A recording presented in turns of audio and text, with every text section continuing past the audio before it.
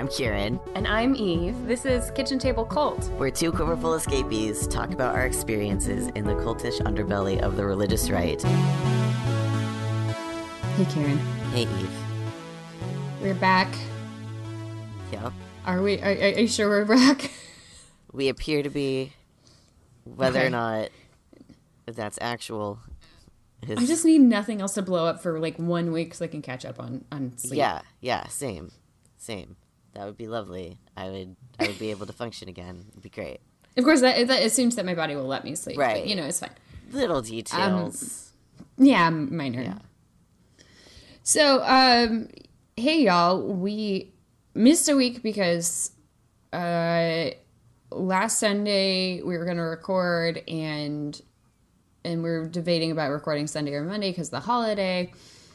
And then I realized I had an opportunity to join a good friend, Robert Evans, who's been a guest on here before and who does the podcasts Behind the Bastards and Worst Year Ever.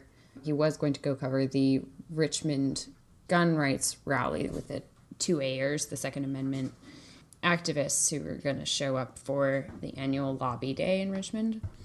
And I had been debating going because I had the day off. It's my city. I live 3 hours away. It's not that far for me to just drive out. And as soon as I knew he was going, I knew I would be with someone I felt safe with and who, in a pinch, could protect me or whatever. And so I felt a lot more comfortable about that and decided to go. So, and he and I have done this before. We covered the Unite the Right 2.0 in DC together. If you go listen to the Behind the Bastards podcast about that day, I'm on there.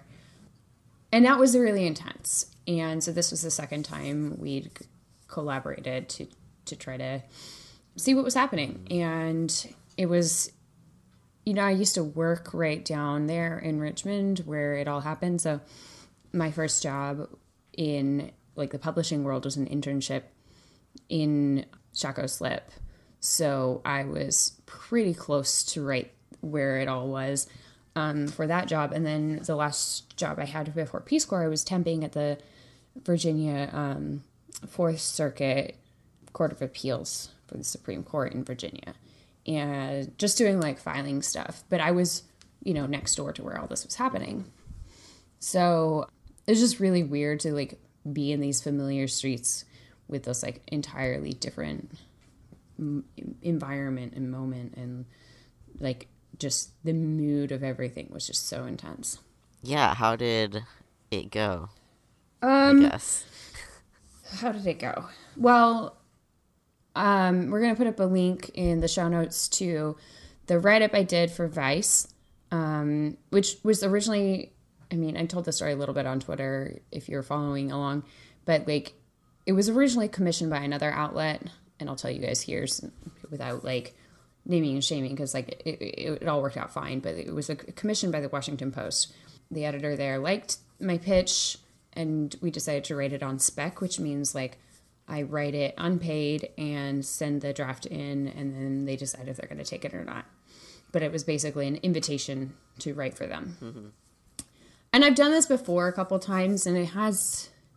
one time it did work out and it hasn't a couple other times, but that's kind of normal. Like news changes fast. And so like the space that they'll have for things changes fast, or like the turnaround time is weird, or something else will come up and like completely blow everything out of the water. So that's fine. But by the time we wrote it the day after, cause I drove out Sunday, was there all day Monday, drove back Monday, taught Tuesday morning, and then wrote the article in the afternoon. And so it was already a day behind. And so I, was hitting this wall of like, it has to run now or never. Right. And so the editor there was like, this is good, but they would want to do some revisions on it if they're going to take it. And we don't have time. So see if you can get it elsewhere. So I ran around submitting it to other editors I had contacts with, and someone at Vice took it. Nice. Which is good. And they paid pretty well, which is good. I haven't seen the money yet, but the agreed amount was good. Nice. Helpful for these things. Yeah. Yeah, nice to have your gas money covered. And yes.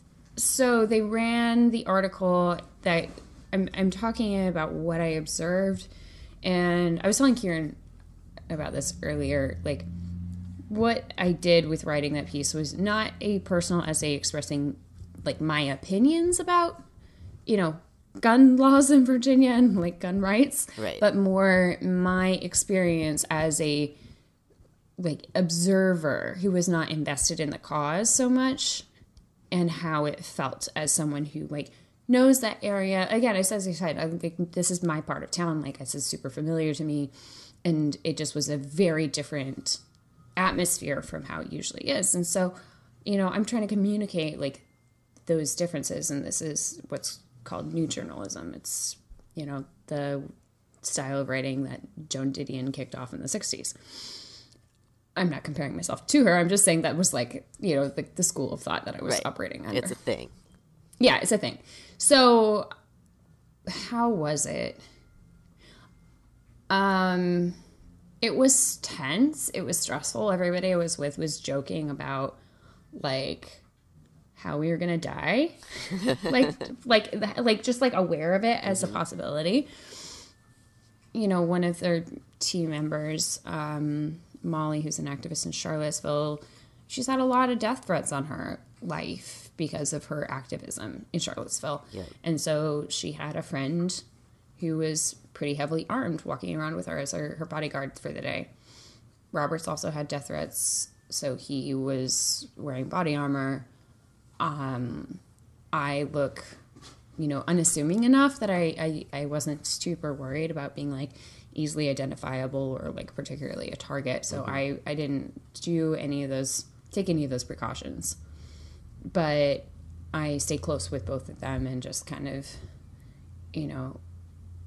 watched everything. And I used my cute, skinny, blonde femme superpower of just like being able to walk up to anybody and be like, can I take a picture? And like taking a picture and, putting on that like saccharine sweet voice and playing that role. And it worked. And I got a lot of photos.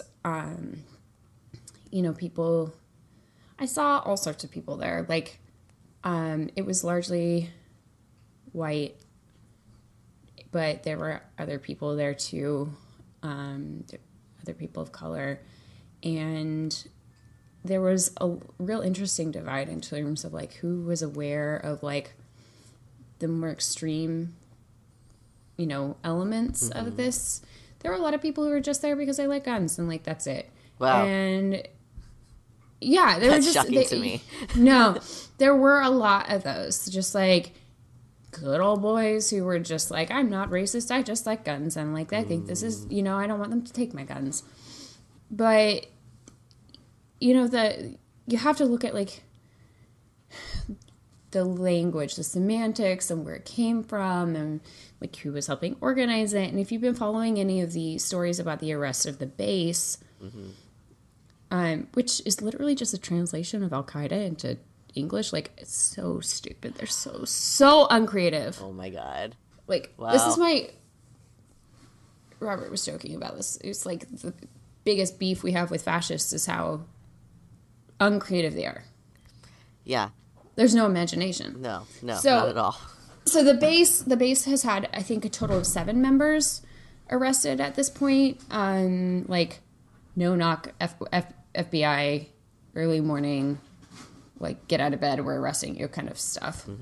For cause, like, right. They were planning acts of terrorism that day, and because they got intercepted in advance and arrested the day before, day of, a couple days leading up to, nothing happened, which is really good. But again, like, it was so tense because you knew what could happen right.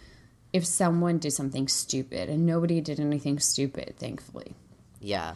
I remember just sort of being, like, worried, like, watching Richmond be like, all right, we're having metal detectors, and we're corralling people into this, like, one area. And I was like, if one, like, hothead goes off, everything's fucked. No, I mean, I was wondering, so, like, I don't know if you guys are familiar with the term kettling, but it's like a a riot control tactic of like shoving people into a like compressed area, so they don't have as much ability to like flee or move.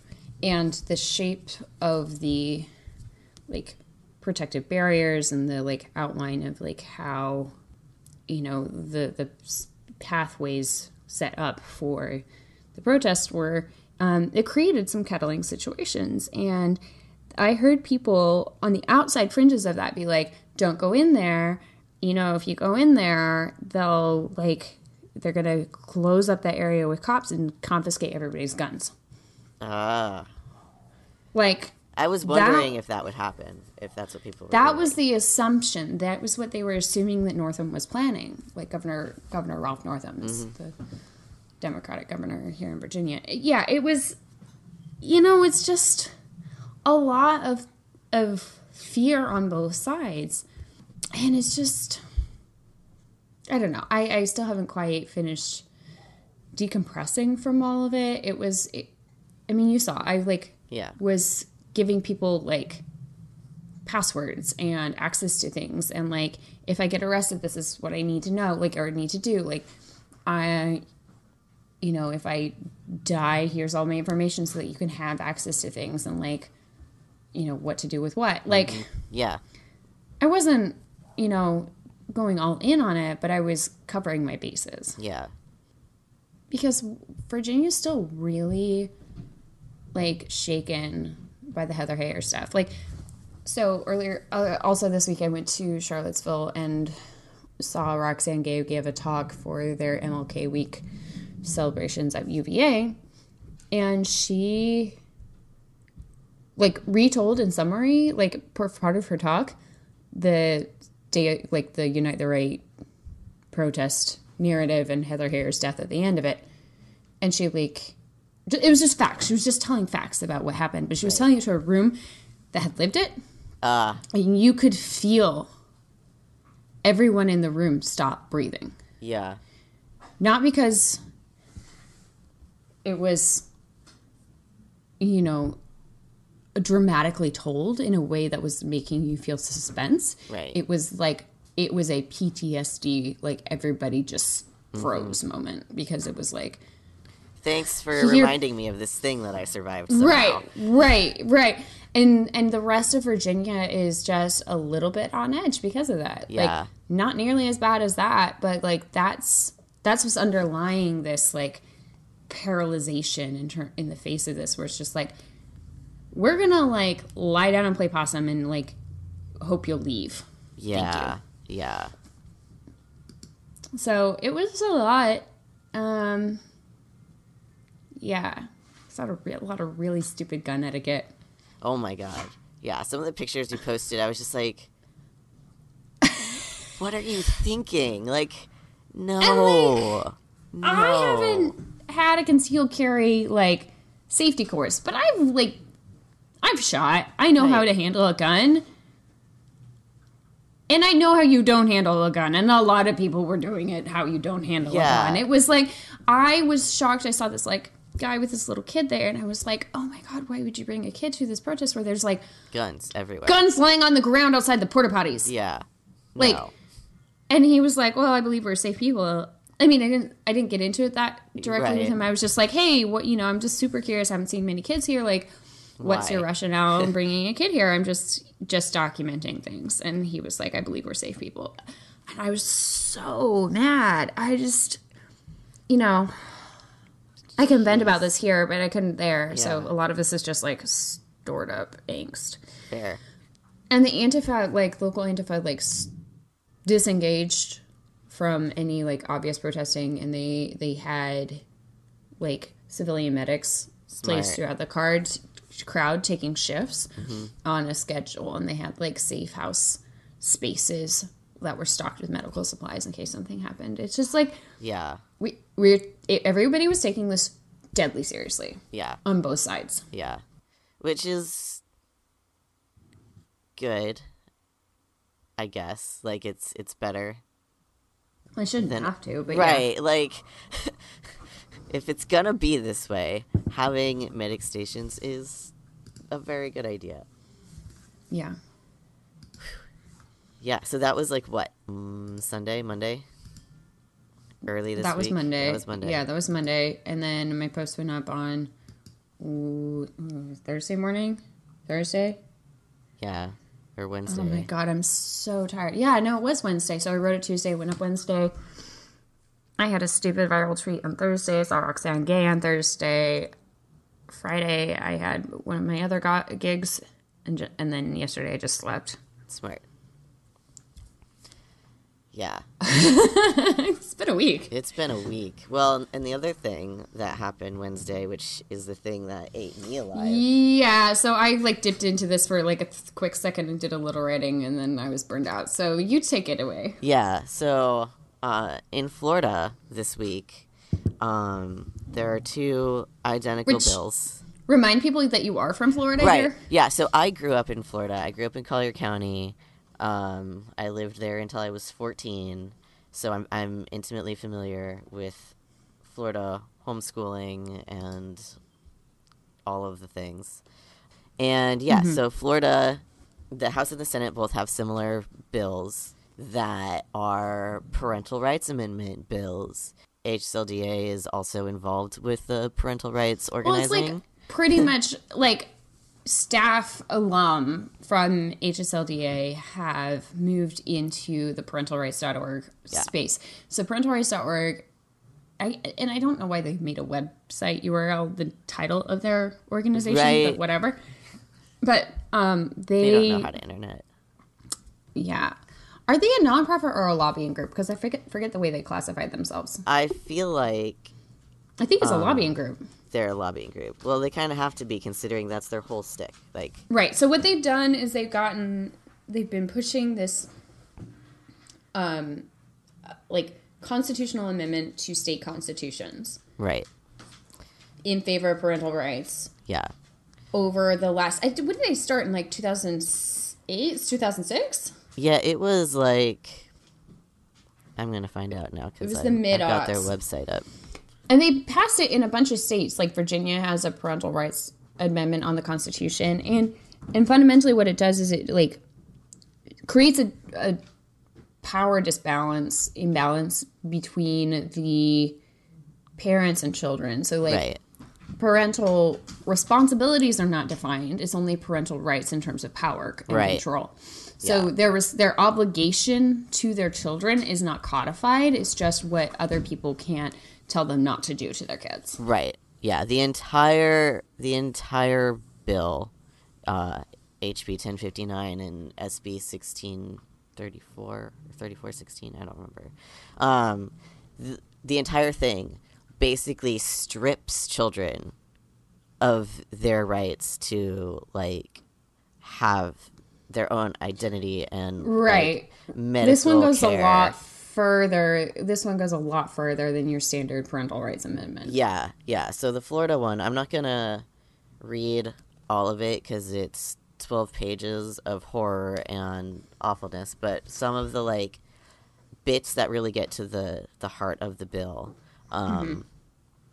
is so like one is in section 4, which says the Florida statute blah blah blah is created to read infringement of parental rights. The state and any of its political subdivisions, any other governmental entity, I can totally read right now. Any other institution may not infringe on the fundamental rights of a parent to direct the upbringing, education, health care, and mental health of his or her minor child, without like demonstrating there's a compelling action that the state needs to be involved in. So it basically like the Florida government cannot interfere with any decision that a parent makes for their child, which means that like so it includes like upbringing, education, healthcare, and mental health, and it specifically is targeting queer, trans, and disabled children. Like, you cannot... There's this whole other section in the bill that deals specifically with healthcare, and doctors are not allowed to treat the children without written consent from the parent. The parent has access to, like, there is no doctor-patient confidentiality if you're a minor. There is no counselor completely removed. confidentiality if you're a minor. There is no, like, school confidentiality if you're a minor. One of the things in Section 5 that it secures for the parents is including, but not limited to, all of the following rights of a parent of a minor in the state is directing the education, directing the upbringing, and that goes through, like, the ability to withdraw a minor child from any portion of the school district's comprehensive health education required under blah blah blah, as it relates to sex education or instruction in acquired immune deficiency or any instruction regarding sexuality. So, like, right. a So parent can remove their child from sex ed, from like science classes that teach evolution if they don't like it, and they are allowed to do that. They are allowed to limit and have a say over what their kid can and cannot learn. Right. So what it comes down to is this is using the parental rights amendment strategy to target trans kids and the children of anti-vaxxers to, like, allow their parents to control everything about their health practices and education, and it fundamentally erodes rights, like protective rights for all children in the state of Florida across the board. Every child is now or will be at risk if these bills get passed because they completely eradicate every right. Like, right. So this is also like destroying like the ability for a child to be like, hey, like, my parents molesting me, like, because the parent will never be required to leave the examining room from the doctor. Like, everything is just out the window. And if a child confides in a teacher or joins a school club, the parent has to know. Like, right. Or the parent has a right to demand to know. Right. And then that information has to be provided. So closeted kids have no adult that they can turn to talk about things, because the other thing about Florida is every adult is a mandatory reporter. But, so like, this basically dismantles the ability to be a mandatory reporter. Yeah. And like, they like, your parent has a right to ask for everything anyone knows about you and get that information and stop whatever. Like, if you're a minor and you want to get a vaccine and your parents don't want you to get a vaccine, you can't get the vaccine.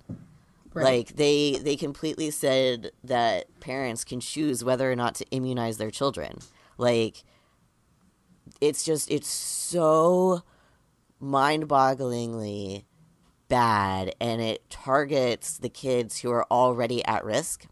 Yeah. And if you're a homeschooled student like I was in Florida, one, like, the law is not that protective, but because the state cannot infringe or interfere with the way your parent decides to educate you, that means parents like mine, who decided that all I ever needed to know was how to balance a fucking checkbook, can get away with it. They can get away with educational deprivation. Like, this, and don't forget how to bulk purchase things from Costco and make casseroles. Come on. Right, yeah. So, like, your parent... Your education had two parts to it, not just one. Yes, that's true. Also the grocery shopping. But, like, that will be legal under this bill. There will be no recourse. There will be no way for a child to be like, I want to, like, actually learn math. They can't go to anyone and demand to learn math because their parents have the final say. Right. And so even if, okay, like, you would think that people who are a little bit, like, on the fence about, like, certain progressive viewpoints on things politically would see through this bill and be like, well, even if I disagree with these things, this is kind of dangerous in X, Y, Z other ways. But nobody seems to be seeing through it, and everybody's just, like, swallowing it hook, line, and sinker. What was so it got voted out of the Education Committee in the House at what, like 12-3? It was, or And some of those it was like 2 Democrats. yeah, voted so for there's it. like 5 Democrats on the entire 18-person committee, Mm-hmm. and it only got 3 no votes. So it passed through the first committee, and now it goes on to another committee. I'm not sure which. Right, and there's a duplicate bill that's being in the Senate. And Senate. did that also get passed out of committee? That hasn't had a hearing yet, Okay. so that's upcoming. So it's still possible for this to get killed, but basically, if you're in Florida or you know someone in Florida, get them to call Yeah. and tell them to ask their representative to vote against this, because this is crazy. Like, Yeah. I mean, I'm sorry. Like, there's no way something this blanket should be allowed to get through. No, it is just like it's 12 pages, and every page just gets worse and worse and worse and worse, and like it's literally like basically Wednesday what I did was I spent 12 hours organizing around this from like 9 in the morning to 9 at night. And like Okay, so let's talk about that process and like what CRHE does when something like this comes up. yeah. So when we found out about it on Wednesday, because it had been brought to the floor on Tuesday, or published or whatever, and then they had a committee hearing on Thursday. So Wednesday, we were like, You have a day to deal with this. yeah, we have one day to do all of the work, to like write a press release so people know what the fuck is happening, to like write some testimony to send in. So I'm a Floridian. We have 2 other board members who are Floridians, or were at some point. And like, so we put our testimony together. We researched the bill. We looked into it. We tried to figure out what the fuck it was trying to do, which is basically take away every right from every children and give it to the parents, which is just what fucking Michael Smith and Mike Ferris want. and like I like reading the bill is literally like reading the part in like the courtship books where it was like, well, like Michael Smith's story, like his daughter's story was basically like, well, children belong to the parents until they get married, and then if you're a woman, you belong to your husband, and if you're a man, then you belong to yourself. And this is basically codifying that ideology. So, so what I did, because I'm the director of outreach now, is I rallied a bunch of volunteers to help write and proofread the press release, to help get like share things on Twitter and read through and understand the bill text To make sure we weren't missing anything. yeah, and make sure we weren't missing stuff. I mean, this is pretty standard organizing procedure here. Yeah, it's just we only had one day to do it, to try to rally all this together. And I also made like a page to like direct people to calling the education committee folks, and just get a bunch of people to like call and email and do things before the committee hearing, so they at least know there's like opposition to it. So that was what I spent all of my Wednesday doing. That was a real hard push, because these bills are like literally legalizing all of the tactics that my parents used to both abuse me and deprive me of education.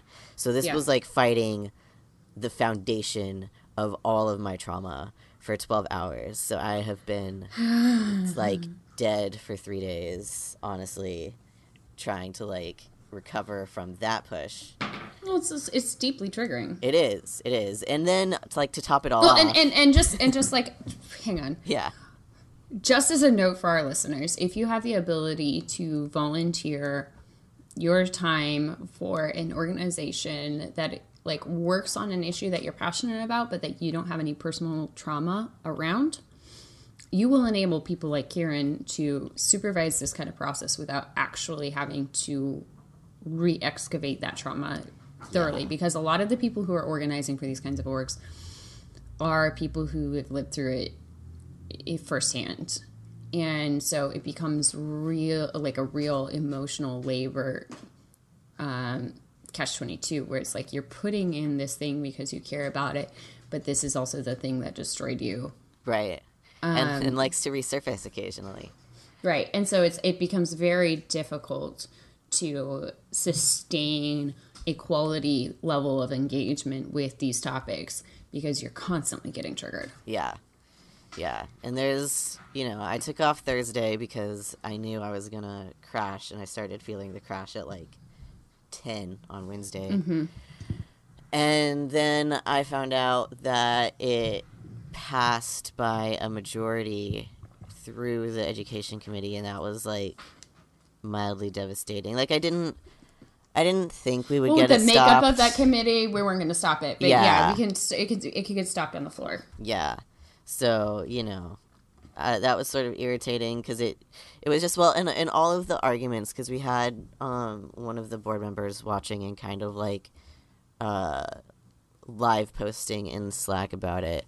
Every argument, like a lot of the arguments, maybe not every argument, in favor of the bill was directed at cis adults having a problem with the concept of their children learning that trans people exist and maybe also being trans themselves. And it's so horrifying and gross. And it was just sort of like one of those things where it's like, cool, my home state wants to make it a crime for a child who is trans or queer to exist, and also for adults to exist. There's like 4 other bills on the books right now that are specifically targeting like queer and trans adults and access to care. So a lot of bullshit is happening on like many levels of trauma for me. It's so fucked up. It's so intense. So that was what I did on Wednesday, and then I've spent all of the days since trying to like get out of that like fight freeze situation, which is kind of my trauma response. Mm-hmm. Of course. Right. So. And mine has been like, the sustained level of hypervigilance up until yesterday when I just completely fell apart, which is good. Because I was like, this has got to stop soon. Like, I am way too amped up. Yeah. Yeah, I'm waiting for that to finally crashed, which is good. Yeah. My crashing has come with hypervigilance, and I'm just like, I just need that to like stop for 10 seconds. Right. And guys, if you're just like new to the show or new to us, like this is a symptom of complex PTSD. So that's what we're describing here, is like how complex PTSD affects our day-to-day functioning and how we're, responding to the things we're engaging. Yeah. So that's also like been CPTSD interacts with my ability to like do work that pays and hold a job and stuff. So I've had a bunch of anxiety about that. And then with the crash, it's just sort of like built of like, well, I started like catastrophizing, because that's what happens when you have CPTSD and you have anxiety about like being able to retain a job, because CPTSD is also like really fucking debilitating. So it's been a like fun mental roller coaster. So if you want to like help me get through that, my dear friends who are listening, go check out my Patreon, which is patreon.com/Kiri and Kiey, and throw some money my way so I can like buy some time to recover again while I'm job hunting. It's rough. It's really rough. Yeah. But this all kind of dovetails nicely into the other thing that happened this week.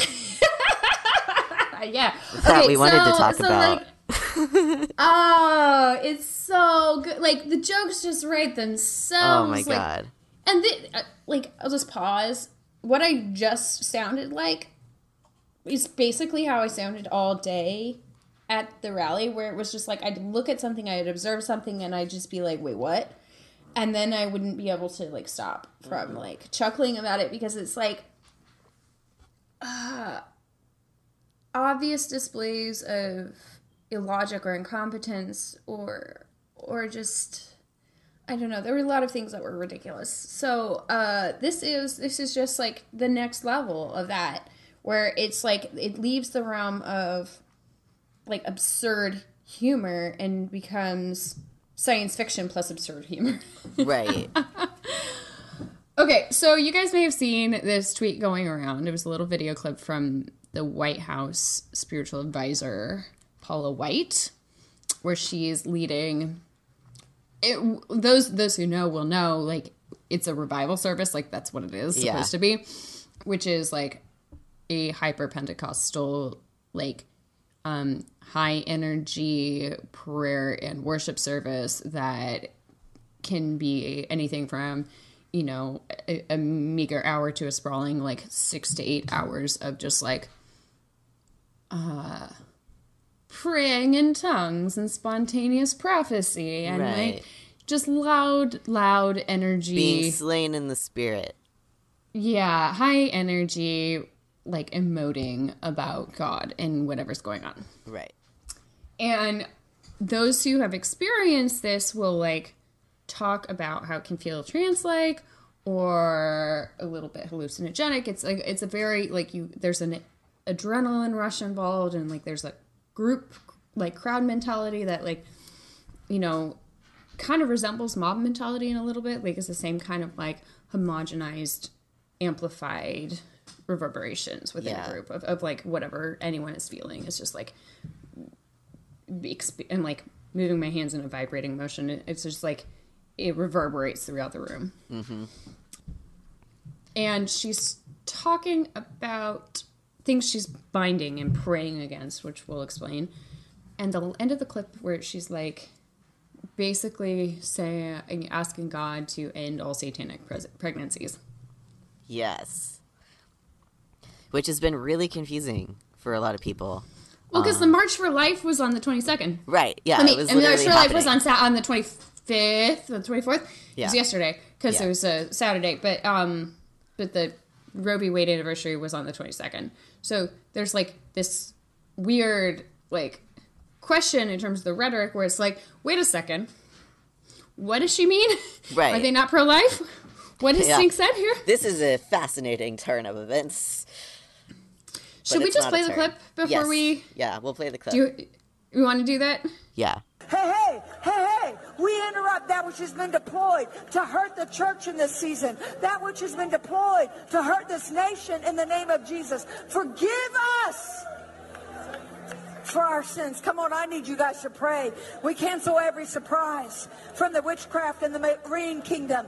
Any hex, any spell, any witchcraft, any spirit of control, any Jezebel, anything that the enemy desires through spells, through witchcraft, through any way that is manipulation, demonic manipulation, we curse that. We break it according to the word of God. In the name of Jesus, we come against the marine kingdom. We come against the animal kingdom. The woman that rides upon the waters, we break the power in the name of Jesus. And we declare that any strange winds that have been sent to hurt the church, sent against this nation, sent against our president, sent against myself, sent against others, we break it by the superior blood of Jesus right now. In the name of Jesus, we arrest every infirmity, affliction, fatigue, weariness, weakness, fear, sickness, any self-righteousness, any self-serving action, God. Let pride fall. Let pride fall. Let pride fall. Let pride fall. In the name of Jesus,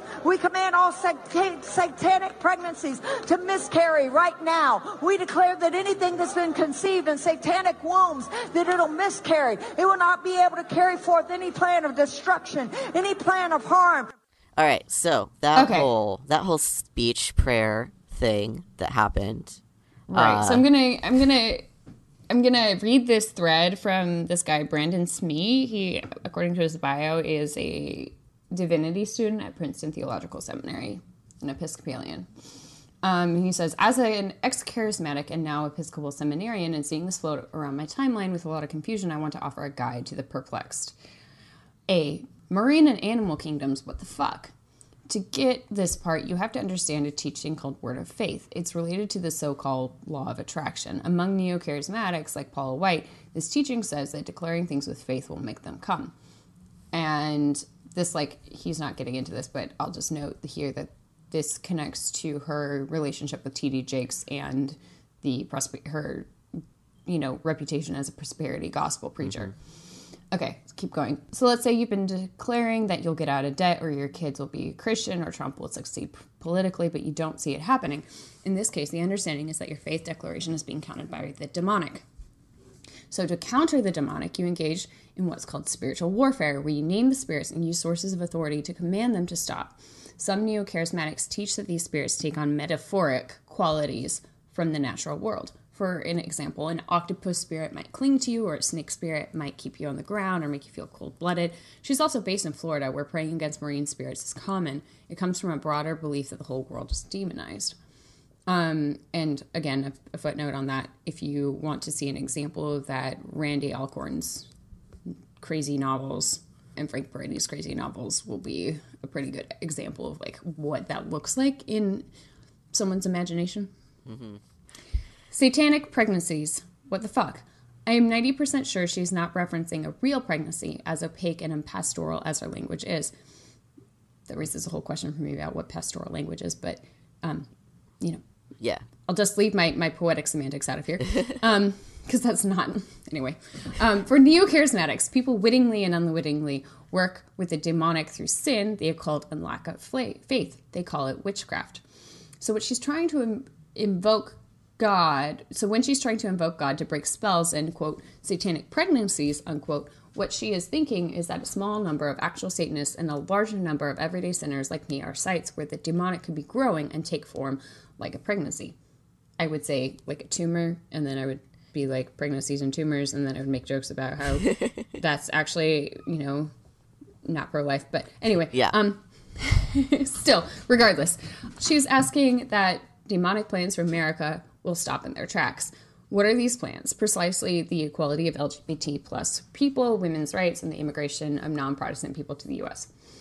White and her peers believe that liberal and leftist politics result from demonic deception and lead to sin.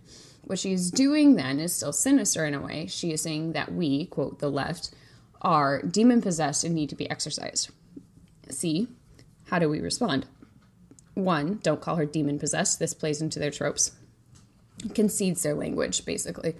2, respond with a positive affirmation of how God works through rather than against LGBT plus people, women, especially BIPOC women, and non-white Americans. 3, offer an alternative. These groups thrive on attention and grow more certain the more persecuted they feel. Instead, we should offer people looking for hope and meaning alternatives that are not exploitative or patently false like whites. Simply, let's care for people. So, I want to take some time to unpack who Paula White is and get into that a little bit. But first, I want to tell a story that maybe will explain this a little bit for you guys. So, if you recall, I did this charismatic worship dance troupe for all of high school. Mm-hmm. And we have an episode where my friend Rami comes in and talks about what that was like.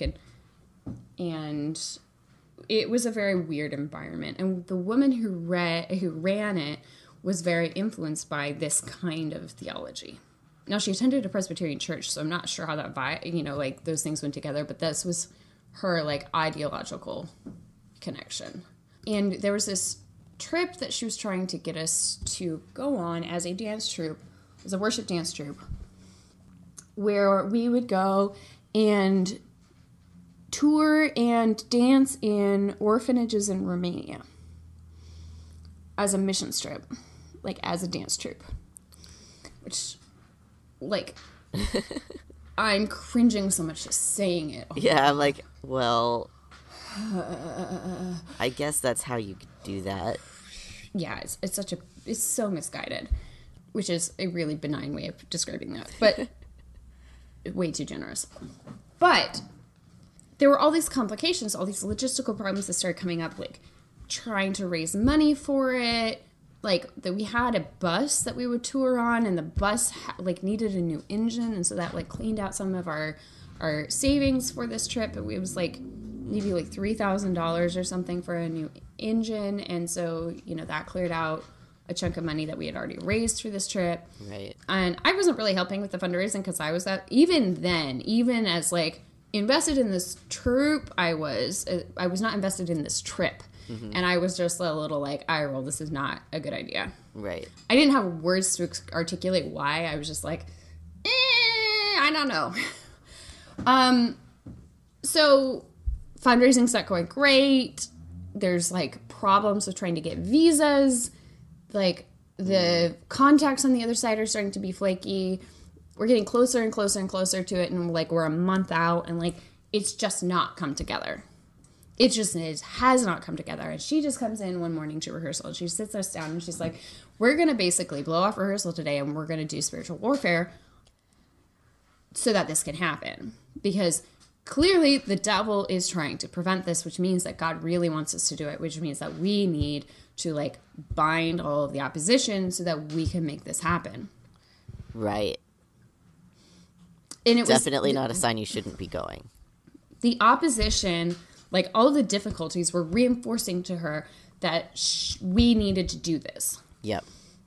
And, you know, this is kind of like the, like, martyr complex that we've talked about before with, like, if the world's against you, it proves that you're doing things God's way. Mm-hmm.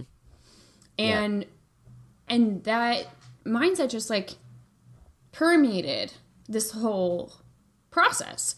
And it was not just the one day that she had us do that. It was like a couple, like 3 weeks in a row or something where it was just like, and I was just not having it. And I just kind of left and found excuses to get out of it or do other things. But it was intense. And the way she prayed about it was very much like what Paula White is doing in this video.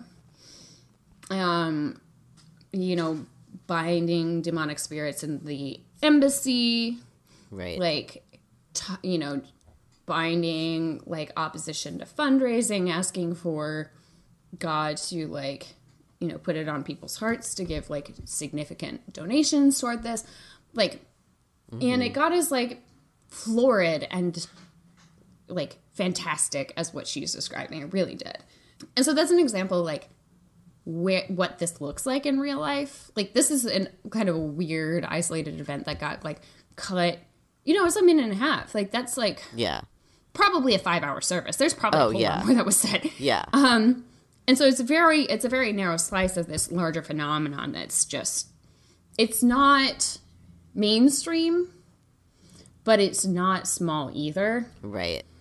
And Paula White and her collective people who agree with her and practice faith like her, like, they have been condemned as heretics by a lot of the mainstream evangelical community. Not because of this, but because of their belief on the Trinity, which is a whole different thing. Yeah. What is that? Because that was surprising to me. Okay, so people like the Southern Baptists and I think the Presbyterians, like, have condemned them for being heretical because what they believe is in oneness Pentecostalism, which is basically saying that the Trinity is like God is one being manifesting in 3 different ways. And that is what the Trinity is. And that's like what's considered a classic and ancient heresy. Mm-hmm. Like, right, because God is actually 3 beings. 3 separate beings that are the one being at the same time. Right. That's the orthodox. That's the orthodox understanding of the Trinity. So because of that, they've been denounced as heretics, which is so funny because that's like the least of their problems. Right. But, you know, it's also like the foundation of most Protestant churches. Right. So she's considers herself to be a mentee of T.D. Jakes, who is a famous, like, prosperity gospel pastor, to, like, televangelist. She has been married a couple times. One was another big pastor. She had an affair with Benny Hinn, who, if you know who he is a whole fucked up show. Ew. Ew. Why? Look, like, I just, it's related to fundamentalist fundamentalist politics on Israel. Like, that's really what it comes down to, is I think their connection is there. Yeah. But what's also interesting is that she and a number of her peers in this world are the subject of an incompleted Senate inquiry into what they're doing with their tax exempt status, because their financials are not squeaky clean. And it seems to be that money is going places that it shouldn't. And since they're not paying taxes, right, they may be, practicing tax fraud and be in violation of various, a lot of things. Their nonprofit status. They should lose their nonprofit status. And it's never been finished because they haven't complied with the requests for their records. So, she in particular has not handed her tax records over to be looked at. Wonder where I've heard that before. Yeah. Also, how long has she known Donald Trump? Since 2002. James Dobson credits her with getting him saved. Wow. So, there's a birds of a feather. History. There's a history. What did you see when you watched that clip?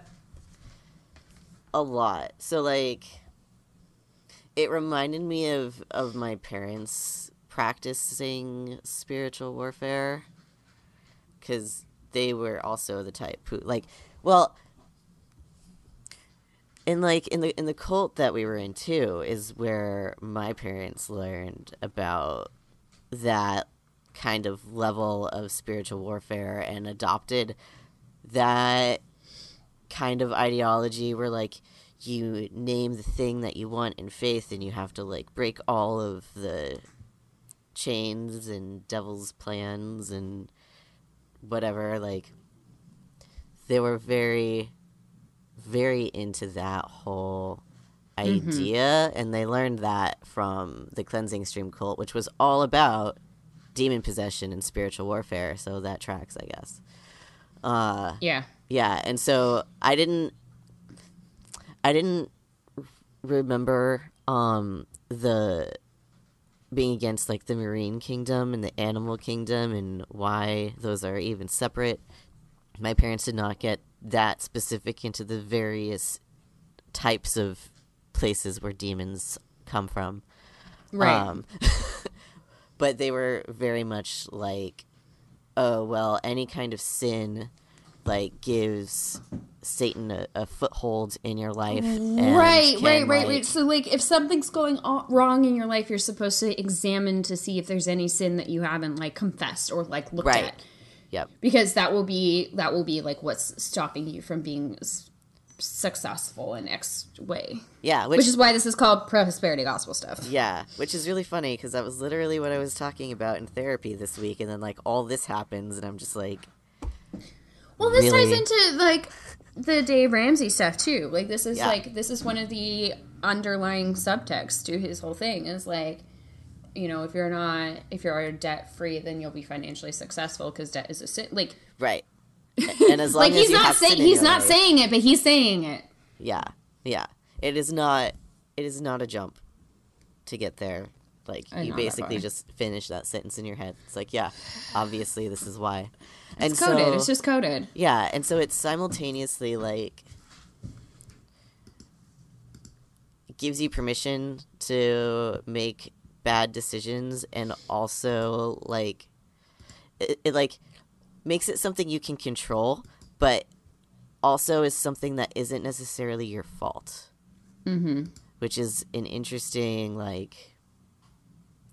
line to walk. Mm-hmm. Because if you're sinning, then it's on you to stop sinning and fix it, but also you're fallible, so you're going to sin, and it could easily just be God testing you, like Job. So you never know. It's not necessarily based on choices you make. It's well, maybe this hardship that you're going through is just God trying to test you, or the devil trying to tempt you, and you can't ever find out which it is. So Right. It's whatever suits you best at the time. All of the above. Yeah. Yeah, and this means that it gives these pastors a real easy, like, in for manipulating people, because they can be like, oh, well, you didn't even notice the sin, so, like, you got to work on this. And, like, they can derail, like, any signs of, like, independent thinking or whatever just by, like, refocusing, like, the conversation on these kinds of things. Yeah. It's super predatory. It's incredibly predatory. Yeah. So that's our take on that. Lol. This has been a weird week. It's so weird. It's been such a weird week. Yeah. But she's not, like... She doesn't think she's actually calling for abortion. No, I don't think she is. And I don't think she actually... Like, I think she's just calling for, like, anything that has, like he said in that thread, like, anything that has a foothold that's, like, growing. Like, again, referencing, like, Peretti and Randy Alcorn books. Yeah. Like those characters would, like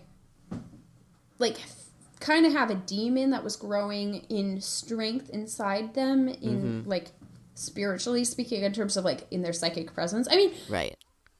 This also connects to C.S. Lewis's story in The Great Divorce, where there's this character who's this wife, and she's very beatific, and she's very Marian, and she has this husband who is this shriveled up little troll of a person talking through this larger, like, animated, like, alternate self that has him on a leash. And the more vitriol this little man spills through this, like, animus, the smaller he gets, and he eventually disappears. And that image is kind of what she's referring to as, like, you're growing, you're developing, you're feeding this, like, this sinful self. Right. And a certain vice has latched onto you and is eventually going to take you over. Yeah. So, yeah, maybe she just watched Alien last week. Like, I don't know. Yeah. Like, you can never tell. You know, maybe they just took some sci-fi too much to heart, or... You never can tell with bees. Yeah. So, anyway, that's a whole thing. Hopefully it helps to have a little bit more context around spiritual warfare for the things that Paula White says, because that's her whole deal. Right, but that also gives you, like, an insight into what the president's mindset is with these kinds of things. Yeah. Where he probably sees the impeachment process as, like, a sign that he's, like, chosen by God and doing the right thing. Oh, like, if he's sincere in his belief in this in any way, which I highly doubt, but if he is, this is what's going on in his head. At the very least, I'm sure this is what his faith council is telling him. Oh, yeah. So. Yeah. Well, send us your questions if you have a story or a topic you'd love to have us cover, something that caught your attention. We'll try to get back to a more steady, regular weekly schedule here. Yeah. I think we'll be in a good position to keep doing that. Yeah, now that there's less of two things happening at once. Mm-hmm. Maybe. I don't know. 2020 is going to be a ride. Yeah. The world's ending. It's fine. Yeah. Yeah, thank you for joining us. Thank you for your support. Like, as Karen expressed earlier, like, there's a lot of emotional labor that goes into these kinds of things, and talking about the stuff on this podcast does dredge up a lot, but we feel it's valuable and important research or information. And you guys seem to resonate with that, so thank you for your support and your investment in our perspective and, you know, unpacking of what's going on in all these different ways. Yeah. We can't do this without you, actually, so we appreciate it. If you are not yet on our Patreon, you should be. You can join for as little as $1 a month, and you get the episodes out a couple days early. And we're working on transcribing those, at the first of the month is when cards get charged, and we're putting aside a big chunk of what we're getting every month toward transcribing our back archive, so that we'll have like accessible files for everybody, because that's been something that we've neglected and it feels very important to us. Yeah, it's much better this way. And I'm very excited about having transcripts for everything. It's been our goal since the start. So Yeah. support us. No, on we're getting Patreon. solvent enough to do it. Yeah. Yeah, because we can actually start affording that now. Our Patreon is patreon.com/kitchentablecult-pod.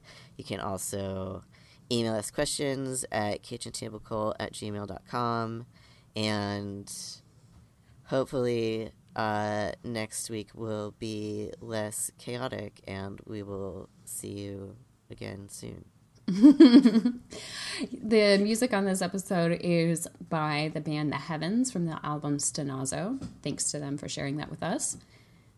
And as always, thank you, Dave, for editing this together and taking out all of the things that are easier than us taking them out when we say things wrong. All the times when Blanche on the bone to chew on loudly in the background. Thank you. Yeah. And yeah, hopefully you enjoyed this episode. Share, like, subscribe on all of the places and all of the things. And we will see you soon. Bye. Bye.